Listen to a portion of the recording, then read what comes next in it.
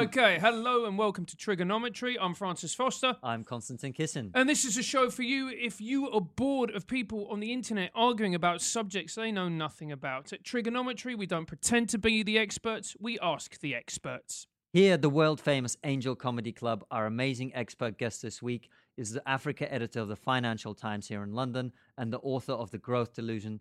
David Pilling, welcome to Triggernometry. Thanks very much. I'm slightly nervous. Let's see what happens. Well, this is what we like to engender in our guests. Good, it's worked. Yeah. It is a bit of a weird studio we have here. It's like a black curtain and pretty much nothing else. It could be an ISIS video. That's pretty much where we are. So, David, welcome to the show. Thank you very much for coming on. We really look forward to speaking to you about your book, The Growth Delusion. But before we do that, tell us a little bit about how you are where you are and how maybe you formed the opinions that you have now. How's that happened? Sure, okay. I mean, look, I've been a journalist at the Financial Times for longer than I'd care to mention, but, 25 years, let's say. Throughout that time, I've been posted abroad. I was posted in Latin America. I was in Japan. Then I covered all of Asia. Now I cover Africa, and I've covered many other things in between. And one of the things that struck me or crept up on me is that we use this term GDP, gross domestic product, which really is synonymous with the economy. When we talk about the economy or when we talk about growth, that is what we're talking about, GDP. And as a journalist working for the Financial Times, a very serious and I think actually an excellent newspaper, but one becomes used to using that as a kind of a metric. And you measure things against it, tax to GDP, debt to GDP, this economy is growing by 3%, so it must be better than this one that's only growing at 2 and not nearly as good as that one that's growing at 10. But it began to creep up on me. Well, what does this number really mean? What's in it? When I turned to Japan, I moved to Japan in late 2001. And Japan was supposedly an example of an economy that was in utter crisis. It had stagnated for 10 years and was to stagnate for another 10 practically while I was there. Its GDP in nominal terms just did not move at all. If it was a heart patient, Japan was dead.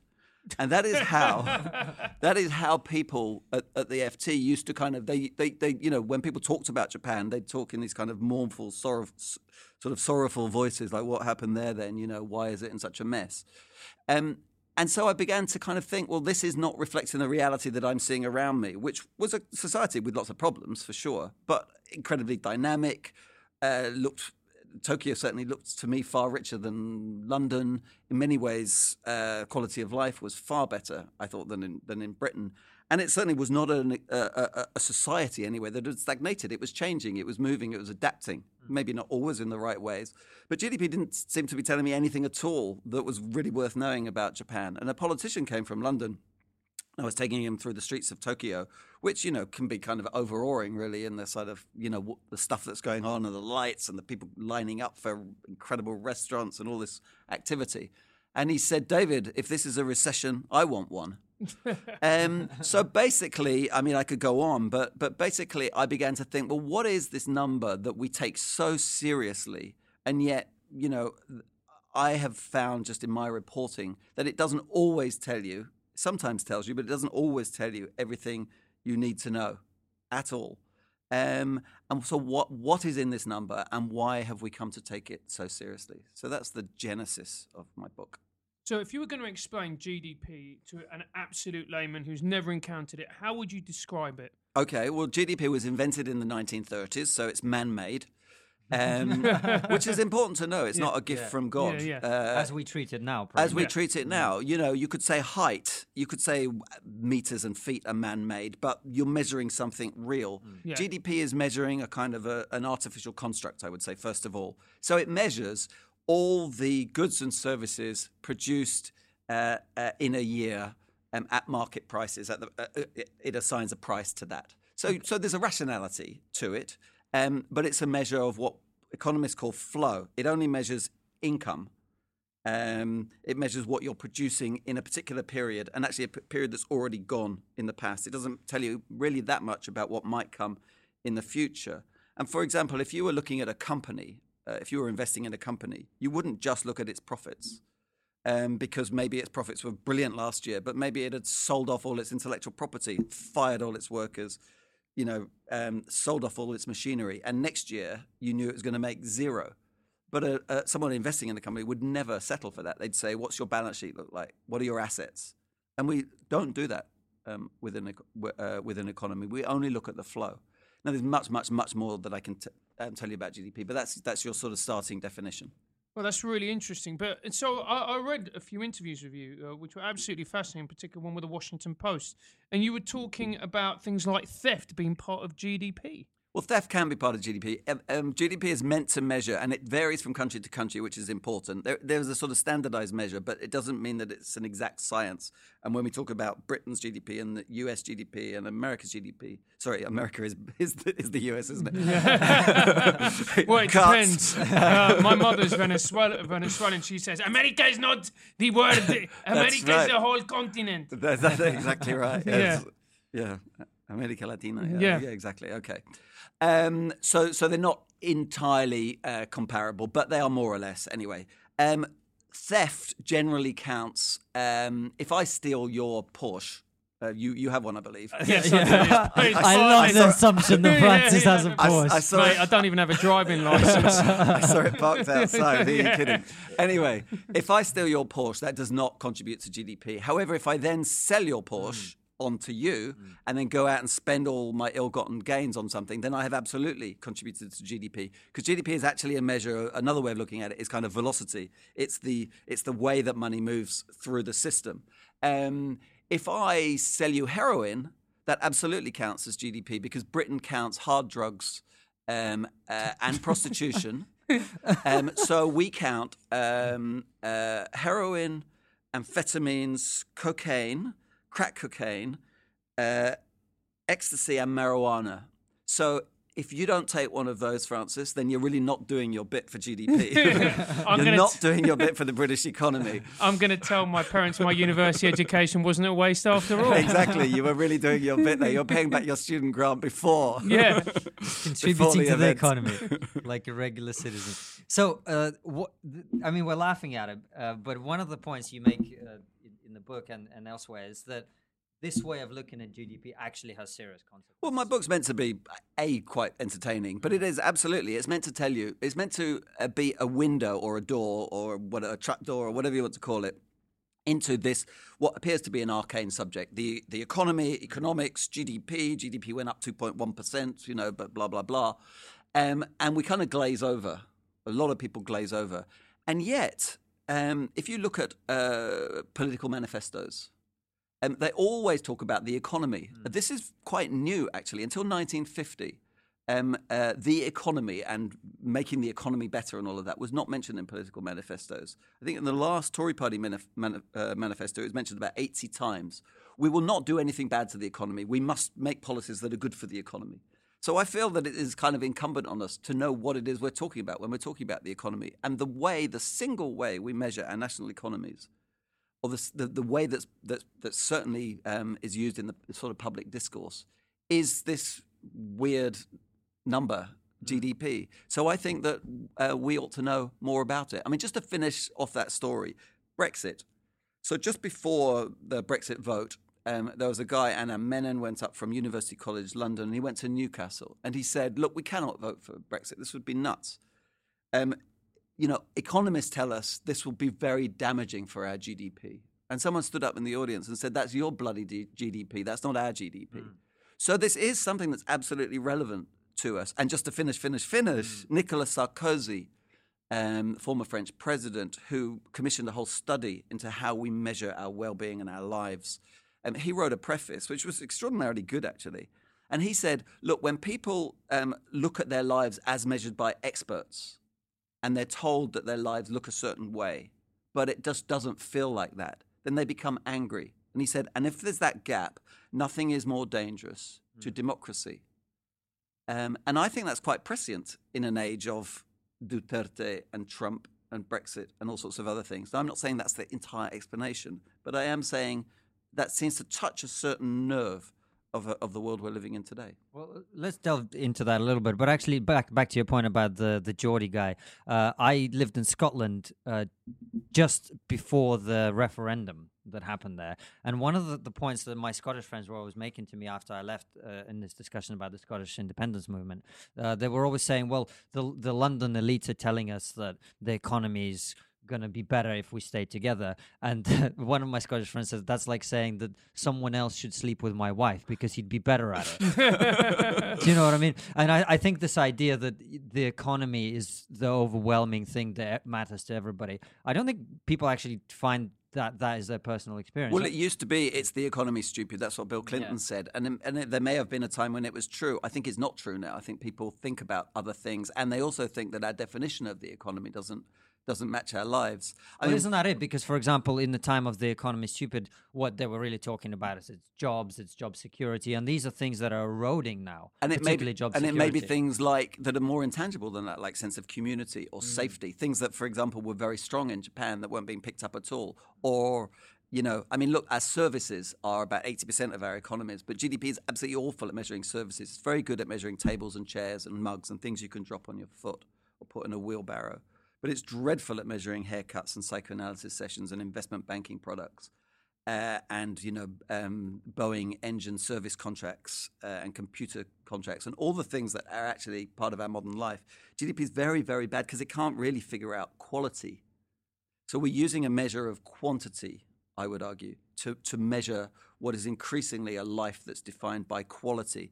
And the other just sort of elephant in the room, sorry to use that horrible cliche, but is distribution. So you're talking about Scotland. So when we talk about the economy is doing well, the economy is growing by 2%, that doesn't tell you anything about how that money is being distributed. So the American economy has been doing quite well with a few dips for a long, long time. But it's not doing quite well if you're a non-college graduate. And even there are some numbers that suggest that median household wages have stagnated since the 1970s. So in fact, the economy growing is kind of bad for you because all you're doing is seeing other people doing better and you being left behind. And that creates a huge anger, or certainly can create a huge anger. And there's a time when that tips from the American dream, I too can make it, to no, I can't. This has been going on too long. The system's rigged against me. So you'll keep telling me that things are good and things are getting better and we're growing and we're 2 times richer and 3 times richer and 4 times richer than we have been. Well, it bloody well doesn't feel like it to me. So, I mean, again, to use another question, to use another cliche, the $1 million question is, how do we redress that balance? Where, it seems to be the rich are getting richer and people going, hey, you know what, the economy is getting better. Then you're going, yeah, but my wages haven't increased. Sure. What do we do? Well, there are 2 questions wrapped up in one there. One is, how would we know? So my book is principally a book about, in a sense, measurement. That makes it sound boring, but I think all these issues kind of stem from that. So, I mean, but that is kind of the orbit of my book. There are then policy prescriptions. How might you redress this once you know it's actually happened? What I would say in my book is that we shouldn't make GDP, i.e., growing the entire economy, the be-all and end-all. We could look at median household income, which is something that I just mentioned. Just for anyone who's not familiar, sorry, David. For anyone who's not familiar with statistics, can you explain the difference between mean and median? Okay, yeah, it's a bit tricky. So mean is you would add everything up and divide by the number of people. So if you had, there's an economist joke. Being an economist joke, unfortunately, ladies and gentlemen, it's not very funny. Bill Gates walks into a bar. On average, everyone in the room is a billionaire. That's the mean. Yeah. You didn't laugh. That's sorry. That's the mean. You divide the room of 100 people by Bill Gates' fortune, and everyone is a billionaire. If you have 4 people, and they have an average income of 25, that's not bad, so long as one person doesn't have 100, in which case your other 3 have unfortunately starved to death. That's your mean. Yeah. Median is slightly different. Median, you line everybody up, which I know sounds slightly totalitarian. Yeah. You line everybody up and you pick the middle person. So then it's not skewed by the fact that you've got Bill Gates at this end and a few Bill Gateses kind of who have distorted the average and distorted what you might think is a typical existence. Because the typical, in a very sort of economically skewed society, is likely to be worse than the average would suggest. So that's what median is, and that's why it's better than saying mean So or the average. median is like the most representative of the yes. middle ground. Nothing's perfect, Sure. but yes. And of course, you might have a lot of very poor people who are just kind of left out of that. But yes, it's the middle ground.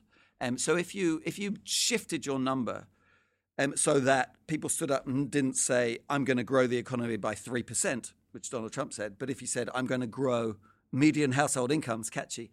You can see it's going to catch on. Yeah. I'm fighting a winning battle here Yeah. by 3%. Then that would skew your whole policy agenda. Now, how you would get there is to be debated.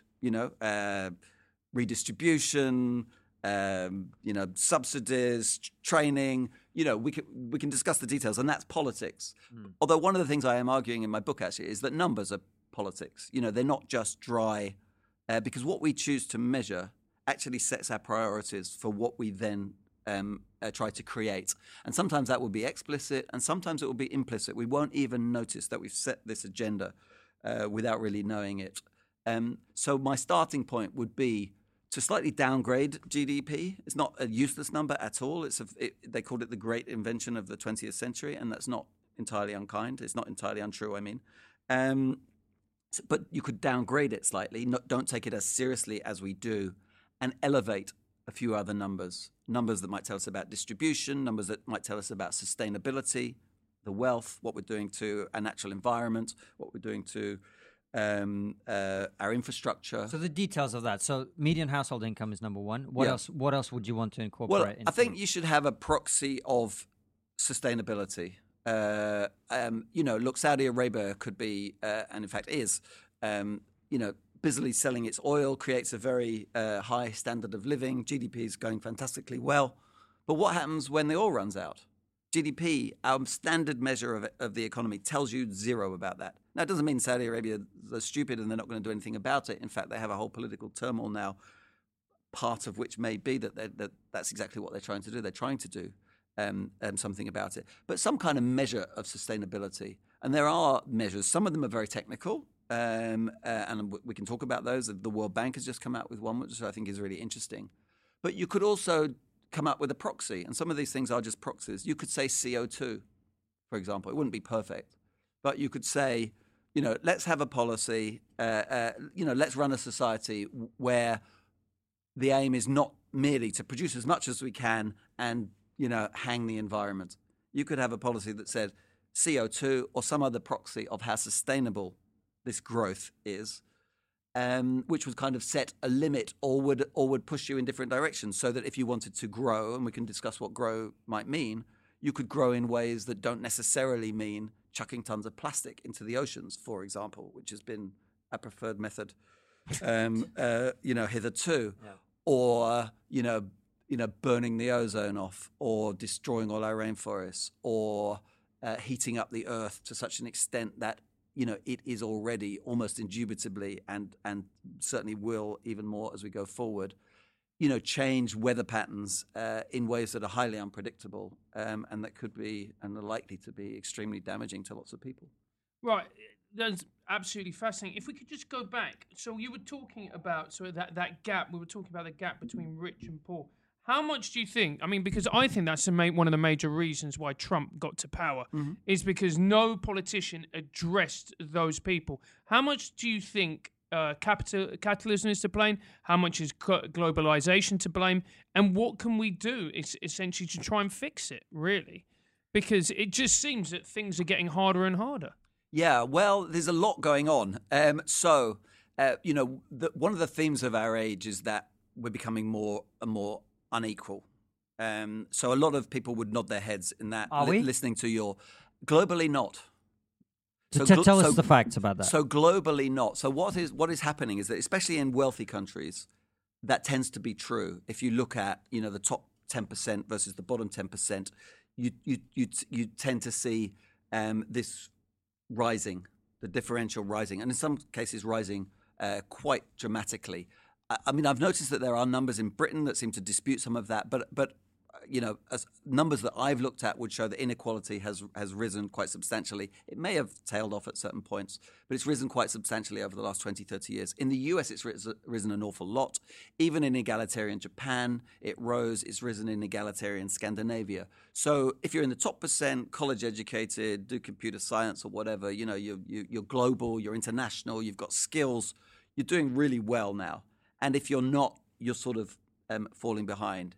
However, there is another story, and it's an important story that gets kind of lost in our debate, which is that whole other parts of the world, China being a very a prime example, are actually beginning to close that gap. So if you look at the differential between Chinese income and US or British income, they've been closing that gap since the 1990s, and at increasing kind of speed. I used to know these numbers off by heart, but let's say in 1990 the differential was about 20. It might be about 4 now.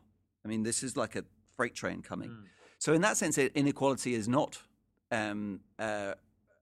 increasing globally, and globalization has actually been good.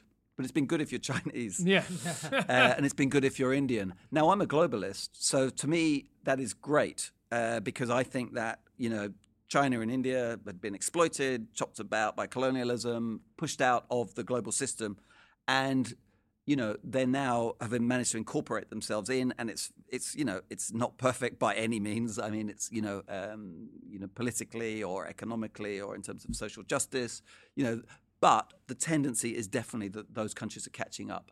But it does create all sorts of upheavals in our own countries, and we need to. You don't necessarily need to ditch globalization to deal with that, although you might do at some point, but you don't have to.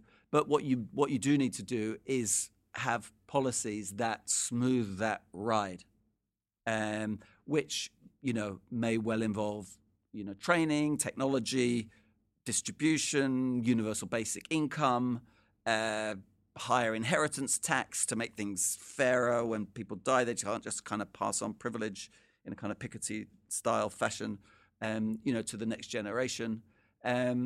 So a combination of all those, but it would need to be a much more kind of rigorous policy if you really think that that's important. I mean, I personally do think that's important. Of course, some people don't. Some people think inequality is, even in a place like America or Britain, some people argue it's good. I disagree with this entirely. They'd say it's motivational, And why do you disagree with it? Because I think that people are often wealthy by fortune, their fortune of birth, fortune of the school they went to, fortune of their connections. There's a lot of luck. They may have trampled over lots of people on their way to get wealthy. That if we just say, he's 10 times wealthier than I, so he must be 10 times better, I absolutely reject that. So I don't like this idea of a meritocracy of But wealth. in fact, one of the things you talk about is that inequality is bad for society. Well, yeah, I don't talk about it that much. There are whole books about this, but I absolutely think it is. I mean, look, I used to be an idealist. I'm probably less of an idealist than I used to be. Happens with age, doesn't it? It does. How old are you saying I am? But, so I think some inequality is inevitable because, we could distribute the same amount of money to the four of us and, probably you'd end up really wealthy and he and I would end up on the street. You'd have to sell your Porsche, Yeah, absolutely. Yeah, so, no matter how much you try, but what I am interested in is equality of opportunity. Look, there are whole studies and there's a whole chapter on happiness. And happiness, I think, has been, in my book, I should say, happiness, I think, has been a little bit sort of undermined and ridiculed in a sense by this whole Bhutanese, gross national happiness, where Bhutan put forward happiness instead of GDP or economic expansion. And while it may have been onto something, I think it's a sort of fairly flawed exercise. Again, we could talk about that if you'd like. But looking at this more rigorously, I actually found that when you measure happiness, economists call it subjective well-being because it sounds posher and you might take it more seriously. Do you feel? How is your subjective well-being? Well, it's pretty good today. Yeah, better for that coffee. Yeah. If we were filming at night and had a glass of wine, it would be better still.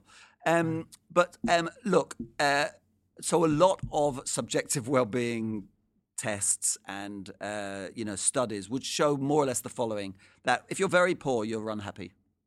If you can't send your kids to school, if you can't put a roof over your head, if you worry about where the next meal is coming from, or what happens if you get sick, you will be unhappy. You will tell someone on they call it the Cantrell ladder scale. You will tell someone, I'm really feeling unhappy.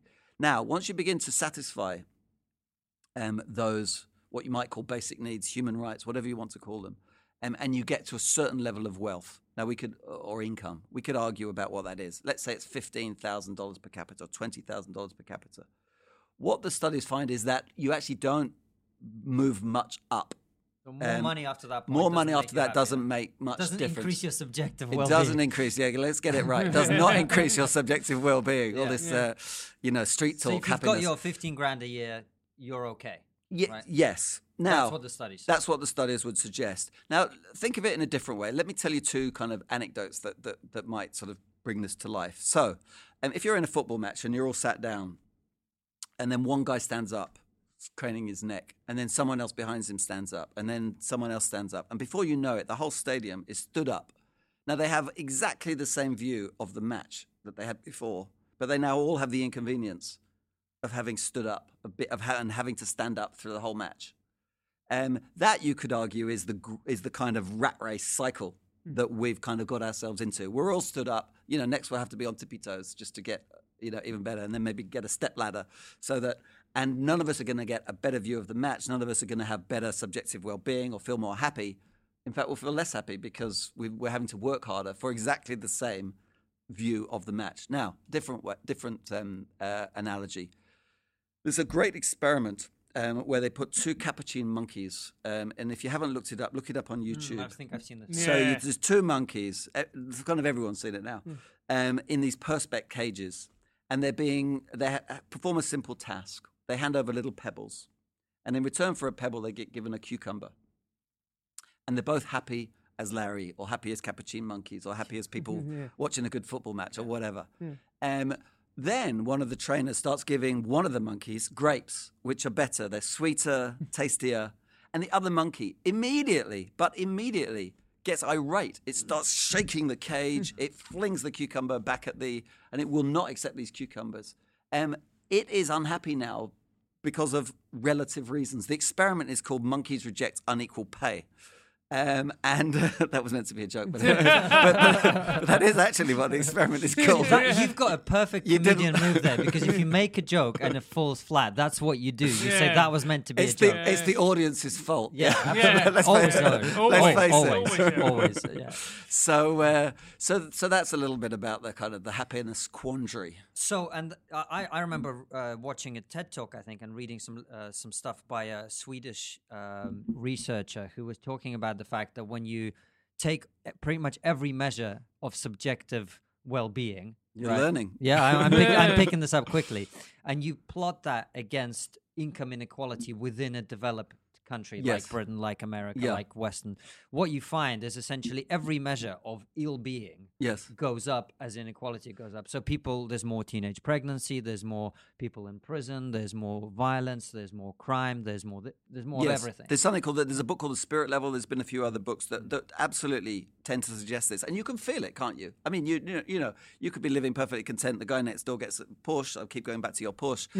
And now I want a Porsche, and it's sort of you kind of hate yourself for it, but you sort of want it, and you sort of can feel this creep up on you. And that, I would suggest, that's the sort of depressing bit of my book in a sense, because although I kind of say growth is a delusion and we kind of need to wake up, kind of there's something that tells me that there's something in all of us, me included, that's just not going to, that there is this competitive need to stay ahead. Because look, if you go to a beach in the Bahamas or whatever, and nobody on that beach is going to come and serve you cocktails because they're all paid twice what you get paid, you're not going to like that beach. To some extent, your experiences are enjoyable because of the exclusivity of those experiences. So it's almost built in. If you go to a restaurant and the chef says, well, sod this, I'm not cooking for you, give me £1,000 and maybe I'll cook you a meal. Yeah. Your enjoyment of a restaurant meal is that someone's prepared to work for 20 quid an hour or whatever it is. So there is this kind of thing that's built into humanity, maybe, depressingly, that means that we're on this kind of hamster wheel, Yeah, that's very interesting. Number one, if anybody from Porsche is actually watching the show and would like to donate or sponsor, please do. We would be very grateful. It'll have to be 3 though, or you're going to have to make us unhappy. Yeah, well, Have you got a Porsche? No, sorry, no, not. three Yeah. Porsches. it's 3 Porsches. I'm with him, no driving license. I'll get my girlfriend to drive me around in my Porsche. How about that for feminism? I don't even have a girlfriend, so you're one. Number 2, are you saying that capitalism makes us miserable? Possibly aspects of it. I mean, look, you'd have to define capitalism, wouldn't you? The acquirement of material. I mean, I don't possessions. think socialism or communism made us much happier. I'm from either. the Soviet Union. Yeah, I know all So, about that. so that's a term. So I'd be a bit uncomfortable with The that. pursuit of material goals. Certainly can, but I mean, mine isn't a self-help book. It's not a, I mean, look, if you want to live in an empty room and live on experiences, I mean, look, but I think despite our kind of, sort of collecting society and we are sort of almost, there's certainly a sub-trend of that. If you think what people collect now, actually, I mean, it's not very healthy in some senses, but they collect experiences that they can project, onto social media. That's it's kind of ethereal, or they collect music, the experience of music, but it just has to be streamed. You don't need a record collection. So, even in this kind of cluttered, technological, heavy, materialistic world we live in, you can kind of see something fighting to come out. And yeah, I mean, look, I used to not carry a camera around for 20 odd years. I've traveled all over the world. And I remember one time I was hitching through Africa as a 19-year-old. And I had a sort of crappy little camera, but the camera was everything to me because I wanted to capture these experiences. And so, I don't know why, it's hard to analyze yourself, but so I could show people, impress people, so I could remember. I'm not quite sure. But I do remember thinking, like, preserving this camera, keeping this camera and keeping these rolls of film is like so important to me, to such an extent that it could even get in the way of your experience, of what you're actually experiencing at the time. So after that, I took this kind of Zen-like attitude, really until the modern mobile phones, of never carrying a camera. So I'd go to tons of places and I'd see, to my mind, astonishing things in the natural world, in the human world, in the physical world, and I would look at them and kind of try to commit them to memory and look at them unfiltered, not through a lens. You could say that's kind of Zen. You could say that's anti-collecting things. But I was collecting stuff. I was collecting memory. Look, in the end, it's all going to go. You can collect a Porsche. It's gone when you die, or when it's stolen, or when someone rams into it. You can collect memories, and they're gone when you die, or if your memory begins to go, and if you get Alzheimer's or whatever. So everything is ethereal, but my book is not this kind of Zen-ish book. You've got me onto this. If you wanted some positivity, here you go. This is collect memories until your brain turns into mush and you die alone. And we're all laughing because we know it's true. Yeah, absolutely. Yeah. See, he's got all the comedian moves. Like, he's explaining his own jokes. This is great. Well, so since we're on the subject of happiness. I didn't notice. Is there a way you think that? I remember you talked about Bhutan, but actually David Cameron, I think in 2015, he proposed this measure of the public happiness, or whatever it was called. I think he was broadly ridiculed by everybody. He was, yeah. It's easy to ridicule David Cameron. And I was quite surprised by that, because I've always thought, actually, happiness is quite an important measure of what's happening in society. And I've just finished reading *Sapiens* by an Israeli historian whose name I can neither. Yuval Noah Harari. Thank you. Perfect. And one of the things he talks about is actually evolutionary success. The fact that there's lots of certain kind of creatures is not in any way a reflection of their experience of life. So, for example, domesticated cattle are hugely populous in the world right now and live absolutely horrible lives. Even though, from an evolutionary point, they're one of the most successful creatures in the world. Are we kind of at that point ourselves, that we've enslaved ourselves in this way? Well, possibly, yeah. I mean, I've also read that book and his subsequent book. He has this wonderful chapter on the agricultural revolution, which is meant to be the great leap of humanity, when we stopped, messing around in forests, hunted, gathering, and started, agricultural communities that's freed up some people to be poets and comedians and manufacturers and all of that. And, off society went. He has this really counterintuitive sort of explanation of this. He says, people's diets completely collapsed. And in fact, apparently life expectancy collapsed at that time because people were wandering around the forest and they were eating a great variety of stuff. And then they became kind of mono dietary people, whatever the word is. They were just eating one thing. They were also doing backbreaking work. But even more interestingly, he said they'd become slaves to wheat because the wheat gene passed from being quite sort of narrowly confined and went all over the world. So humans, from roaming around happy as Larry, suddenly started working in this backbreaking toil for wheat. Yeah, I mean, this is his. Yeah. So there we were, praising ourselves, increasing our numbers so that we could work harder for wheat. Meanwhile, wheat is spreading all over the planet. So, we think we've taken over. Maybe wheat's taken over. Well, it's absolutely fascinating, this whole conversation. And just coming back to, we've talked a little bit about how we might measure well-being, measure growth, measure GDP or whatever it is.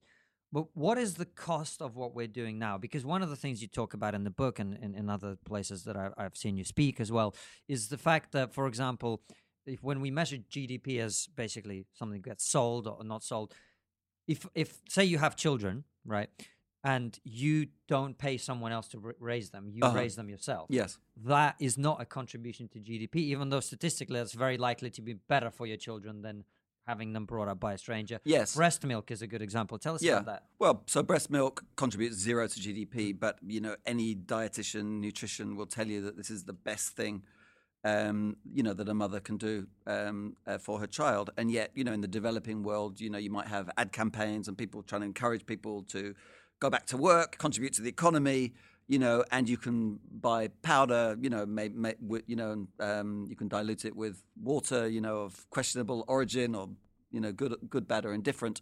And, health of children, the next generations, will suffer, but your contribution to the economy has gone up. Well, did you not even say that you can reduce child mortality by like 20% by breastfeeding or something along those lines? There are some staggering numbers, yes, and it's particularly strong in the developing world. And you can see if you're a politician and someone comes to you and says, we could have a breastfeeding campaign that'll cost X, or I can build a great big factory down the road, we can employ all these people, they'll pay tax, you might be able to take a bit of a backhander, what sounds good to you? So the fact that we kind of monetize bits of the economy and call that the economy, and that other bits of the economy, every bit as real, are not monetized and not counted, sets up these kind of weird invisible incentives, I think, and that by definition we may not be aware of or are not aware of, but it can kind of skew the direction that societies go in, and not always for the better. And what are the other examples? Sorry, Francis. What are the other examples of how this way of measuring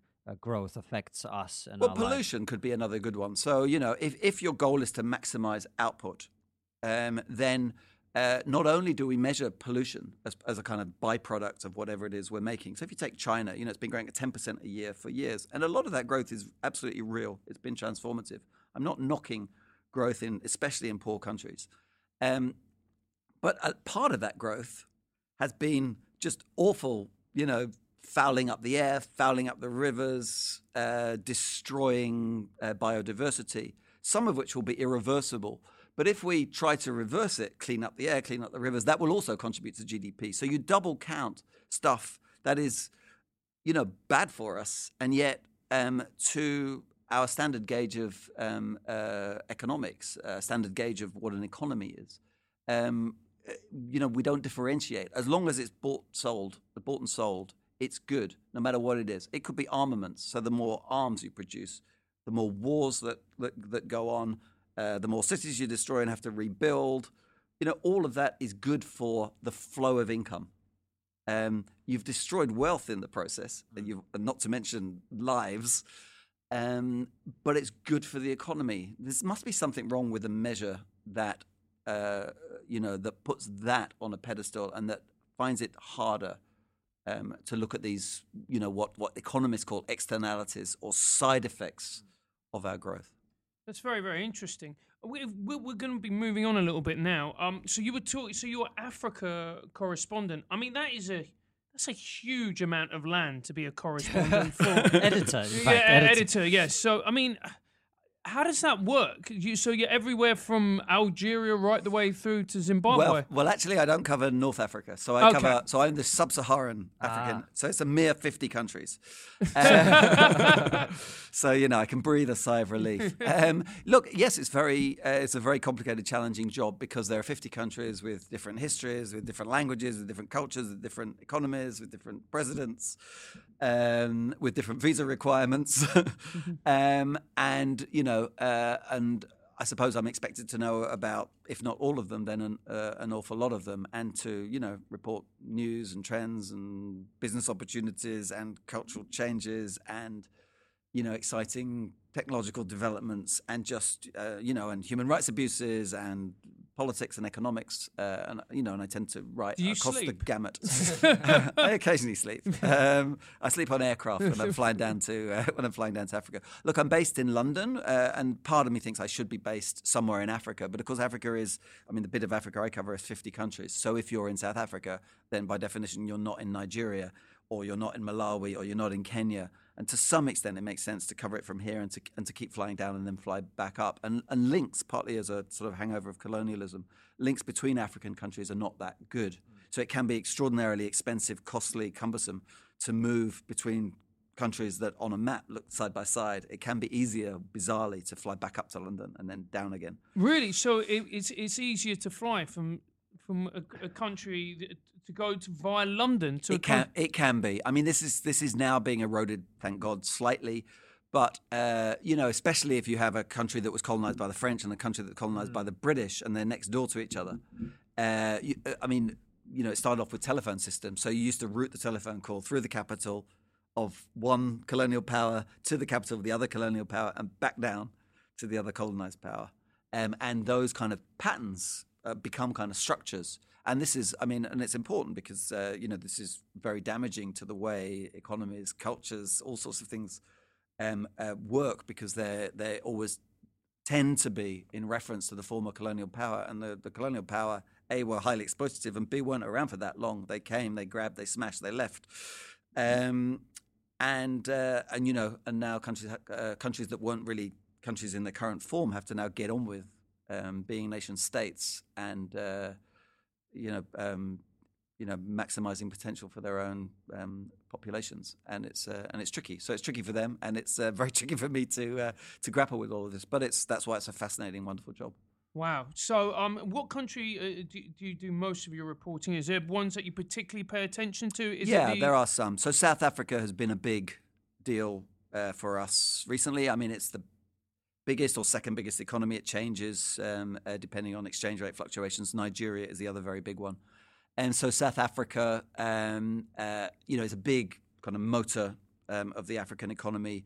There's a lot of investment goes into South Africa. There's obviously a lot of mining. But I think even more important than all of those, really, so much was kind of, the world's attention used to be on South Africa during the whole anti-apartheid stuff. Then you had the fall of the white government. You had the rise of the ANC, Nelson Mandela. There was great sort of hope, and we know the drama and the figures involved. And kind of watching South Africa now, sometimes watching it go wrong, sometimes watching it go right, is just sort of fascinating in its own right. So Cyril Ramaphosa, who was a union leader, who was Mandela's choice to take over as president, but was ousted in the ANC, became a very, very wealthy businessman, then became vice president under Jacob Zuma dragging the country down into kind of towards catastrophe, I would say. And then Ramaphosa strikes late last year, becomes the president, and I got an hour with him last week with my editor. We interviewed him. That is an amazing arc. There's an amazing history there. There's an awful lot to talk about. And you can bring, the drama of a country like South Africa alive through an interview like that. So South Africa, that's a very long answer to a short question. South Africa has been one, but by no means all. I've spent quite a lot of time in Nigeria, which is also really interesting. I've sort of picked on little countries for some reason. So I spent a bit of time in Liberia, which is somewhere I knew nothing about beforehand, but which I've become kind of interested in. I spent a fair bit of time in Kenya, DRC, the Democratic Republic of Congo. I write a fair bit about. There's quite a lot of places. Mozambique, for some odd reason, I found myself going to a few times. And what are the challenges do you think some of those countries face? Because I'll be honest with you, I don't think in the UK we know a lot about them. If you ask the average person, I know maybe not. It's for Londoner, Nigeria, Ghana, South Africa. Yeah. Liberia. I think everyone knows Liberia of our age because George Ware. George Ware. That's the only and he's reason. now president. Who I've met. Have you met George Ware? I have met George Ware. Have you played football with George Ware? I have not. No, I think he might beat me. I wouldn't be able to It is a stop one-on-one myself. game. Former World Footballer of the Year. wasn't he? Yeah. So Yeah. Incredible And the player, Ballon George. d'Or, I think. Yeah. So what was the question? well, actually, the thing is with Africa, like Francis is saying, I don't think anyone really knows anything. I think the way we think about Africa, we talk about Africa, is very much like Donald Trump talks about Europe. It's like one homogenous blob. Sure, absolutely. Which obviously really annoys anyone in Africa. Africa. Africa is a country, meaning Africa is not a country. Is a kind of a meme. So I'm very careful. Occasionally one can talk about Africa as a unit, and it makes sense. Just like you might talk about Europe or the Americas or Asia. From Bangladesh to Japan, it might make sense to talk about those countries. As a unit, but generally it makes much more sense to talk about individual countries or individual regions. Look, the first big challenge that African countries have is that they're not self-defined countries. They were drawn on a map in Berlin by guys with moustaches who many of them had never been to the continent that they were carving up among the colonial powers, and that has created an enormous damage. You have people who speak the same language on different sides of borders. You have people who have nothing really in common, who are, thrown into the same country, and they have to build a sense of nation state, a sense of purpose, a sense of project, which, what I saw in Asia, for example, in China, in Japan, in Korea, had been, sort of 2,000, 3,000, 4,000, 5,000-year-old cultures. And while, African cultures are, in a sense, the oldest of the lot, but in their modern formation in the state of Nigeria or the state of Kenya, they're modern creations, and that's the first problem. And is that why you see the ethnic and religious conflicts all over the continent that we probably have heard of? Yes, although I think we also kind of exaggerate. For a start, there have been very few wars between African countries. That may be our view, but I would say it's a prejudiced view. If you want war, killing, mayhem, look to Europe. That's where we've had more of it than anywhere else. These borders artificially drawn. There haven't been many wars between African states. But within there's been ethnic cleansing and religious like in Nigeria, religious tension. Or Rwanda. Yeah. Absolutely. Rwanda, there was a genocide. Yeah. There's no two ways about that. You can trace that back to the Belgians kind of trying to distinguish between, in a very kind of racist way, trying to say you are Hutu, you are Tutsis. And there is a strong argument that people didn't really think in that way beforehand. So some of this may be actually... the colonialist powers have kind of fomented this. But yeah, look, different peoples with different languages, different beliefs, unless they can find a way of getting on with each other, sometimes don't get on with each other. We've seen that throughout history. And, that's true in many African countries. But I would challenge the notion that, that there's more violence, more turmoil, more inter-ethnic rivalry. Look at Britain. We've been, a country, sort of self-determined country for hundreds and hundreds of years. We're still arguing about the Scots, the Welsh, the English. We're still arguing about immigration. We're still arguing about whether we're part of Europe or not. But if I called that, tribal England, tribal Britain, you'd be right up there with the mainstream of public opinion right now. You said that, I think. All right, let's be honest. But all I'm saying is one has to be careful, and you shouldn't look through the. It's easy to fall into sort of stereotypical. So views give us an on overview. What is happening on the continent right now? What should we think about? What should we know about? What is it the people in the West who don't know anything about Africa, think about it? Okay, well, there are a few things, and they're by no means all good, but some of them are good. So I would say Africa is Africa. There you go.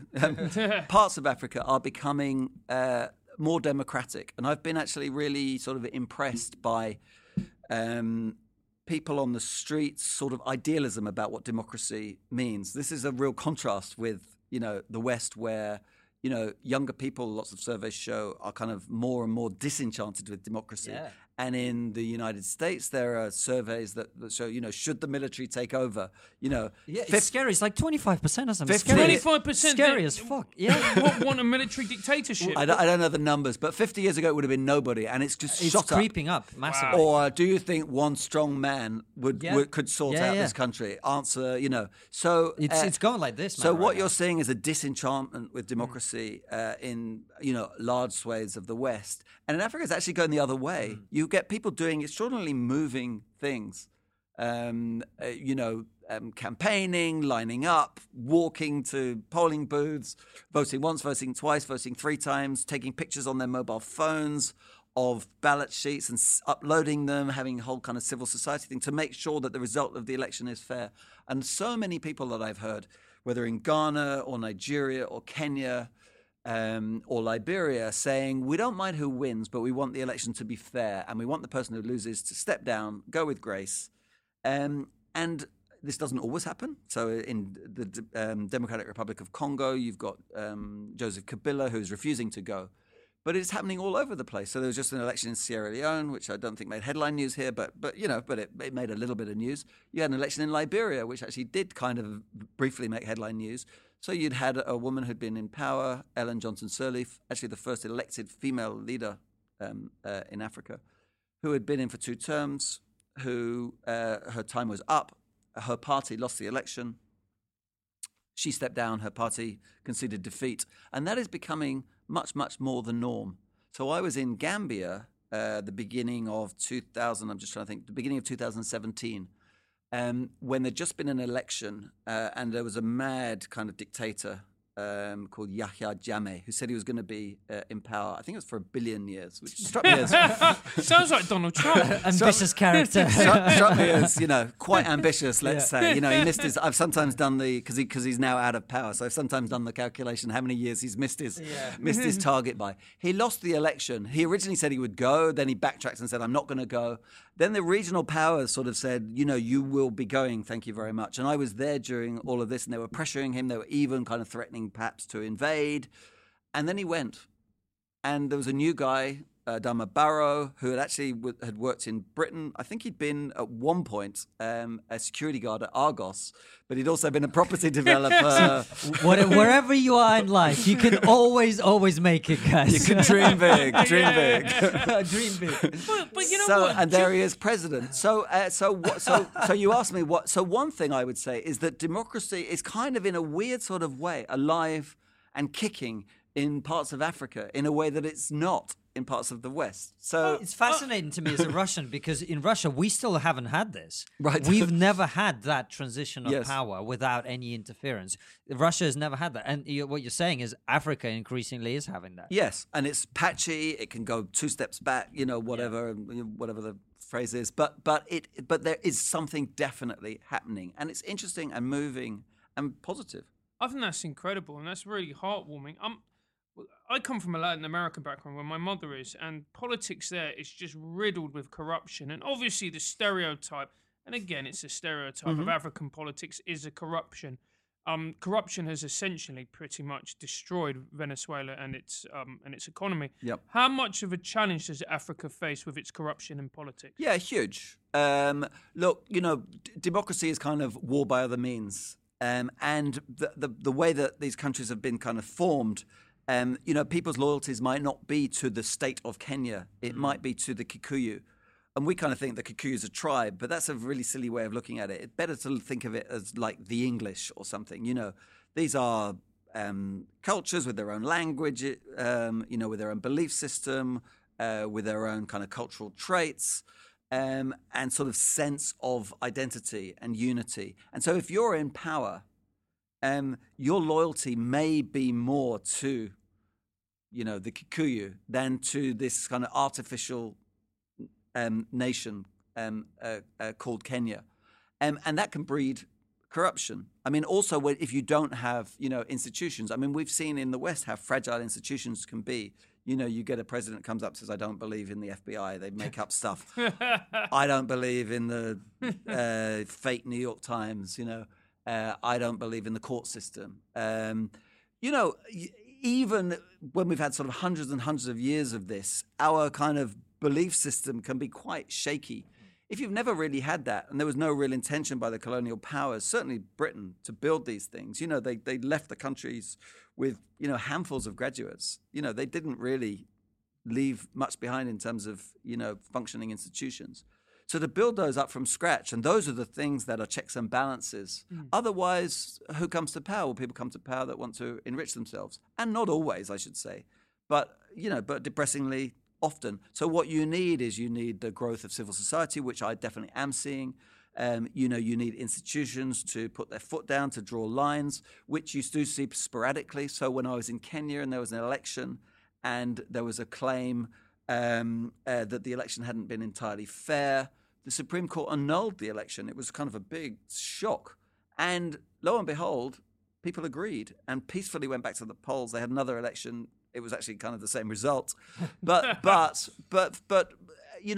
is democracy at work, isn't it? That's democracy at work. I mean, if that happened in America, you'd say, well, it's amazing, the functioning of democracy despite all the problems. Well, this happened in Kenya. Yeah. So, absolutely, if people come to power and they steal lots of money and they enrich their own class and they send their money offshore, that is awful, terrible. You could say that's what's happened in oil-rich countries like Nigeria and Angola, to a depressing degree. But that is certainly not the whole story. And the other thing we should remember, of course, is that it takes two to tango. It takes two to be corrupt. And on the other side of the table are often our own Western companies who want to extract minerals or oil or whatever. And, if someone's taking a bribe, you can be sure that someone's paying a bribe too. Makes sense. One of the other things, probably final thing that we'll talk about on Africa, you mentioned the population growth there. And one of the things you talked about now is that now about 1 billion of the world's 7 billion people live in Africa. And within, I think by the end of the century, you said it would be 4 out of 12 billion. So 4 out of 11, 4 out of 11 even. So so we go from a seventh to more than a third. That's right. And tell us about that. Okay, so there's a guy called Hans Rosling who died. That's the guy I was talking Yeah, about. was Yes. it? I wondered, actually. Yes. So Hans Rosling, who I think is a genius, I really love Hans Rosling. He has this easy way of remembering the world's population, which is, he says the PIN code of the world is 1114. So that means there's 1 billion people. These are approximate numbers. 1 billion people live in the Americas, 1 billion live in Europe, 1 billion live in Africa, and 4 billion live in Asia. We tend to think of the world's population as exploding, but this is not true, because if you fast forward to 2050, the PIN code of the world becomes 1125, i.e. 1 billion in the Americas, because the Americas has basically stopped growing. 1 billion in Europe, because Europe has basically stopped growing. Another billion in Asia, i.e. another, 25%, because Asia is really slowing down, and then it will sort of stop. But Africa keeps growing, so it goes to 2 billion, and then it may double again by the end of the century to 4 billion. So he said, I think jokingly, that his tip for his investment tip is real estate in Somalia, because he says that because he says that the whole kind of focus of the global economy will tilt from the Pacific and the Atlantic to the Indian Ocean, because then you will have 5 billion people in Africa and 4 billion in Africa and 5 billion in Asia, centered around the Indian Ocean, and that will become the kind of the whole locus of world trade and business. And this is futurology, so you can't take it too seriously. And I certainly don't advise buying beachfront territory in Mogadishu right yet, but you never know. And the locus of the world is shifting there, and I think that's something that is important in very interesting ways, possibly in frightening ways. If those people don't have jobs, if their economies aren't functioning, then that's going to lead to huge amounts of turmoil, which will not be confined to Africa. And if they do have jobs and they are in functioning economies, then what we have tended to see as the kind of the problem continent could become a locus of sort of opportunity and growth. There you go. Finally, a positive note in this podcast. Yes. Very good. So start saving up for property in Mogadishu 20 years from now. David Pilling, thank you very much for coming on. You're on Twitter at David Pilling? At David Pilling, that's David right. Pilling, and the book is called The Growth Delusion. It is indeed. Thank you Perfect. so much. It's been fun. And just before we go, Konstantin, what's your Twitter handle? At Konstantin Kish, and I still have the Russian bots following me, so join them. Mine's Francis Foster. I'm at Failing Human. Give me a follow on that. And yeah, I really enjoyed it. Thank you very much That for was coming brilliant. on. Not at all. Thank you. Follow us at TriggerPod on all the social media. Subscribe to the YouTube channel, very important, and we'll see you in the next episode. Thank you very much. And also, before we go, just make sure to leave a rating, 5 stars, please, and tell us what you think. And even better, if you really enjoy it, tell a friend. Thank you. Before you go, consider joining our exclusive member feed. As a member, you'll get ad-free and extended interviews. Click the membership link in the podcast description or find the exclusive episodes link on your podcast listening app to join us.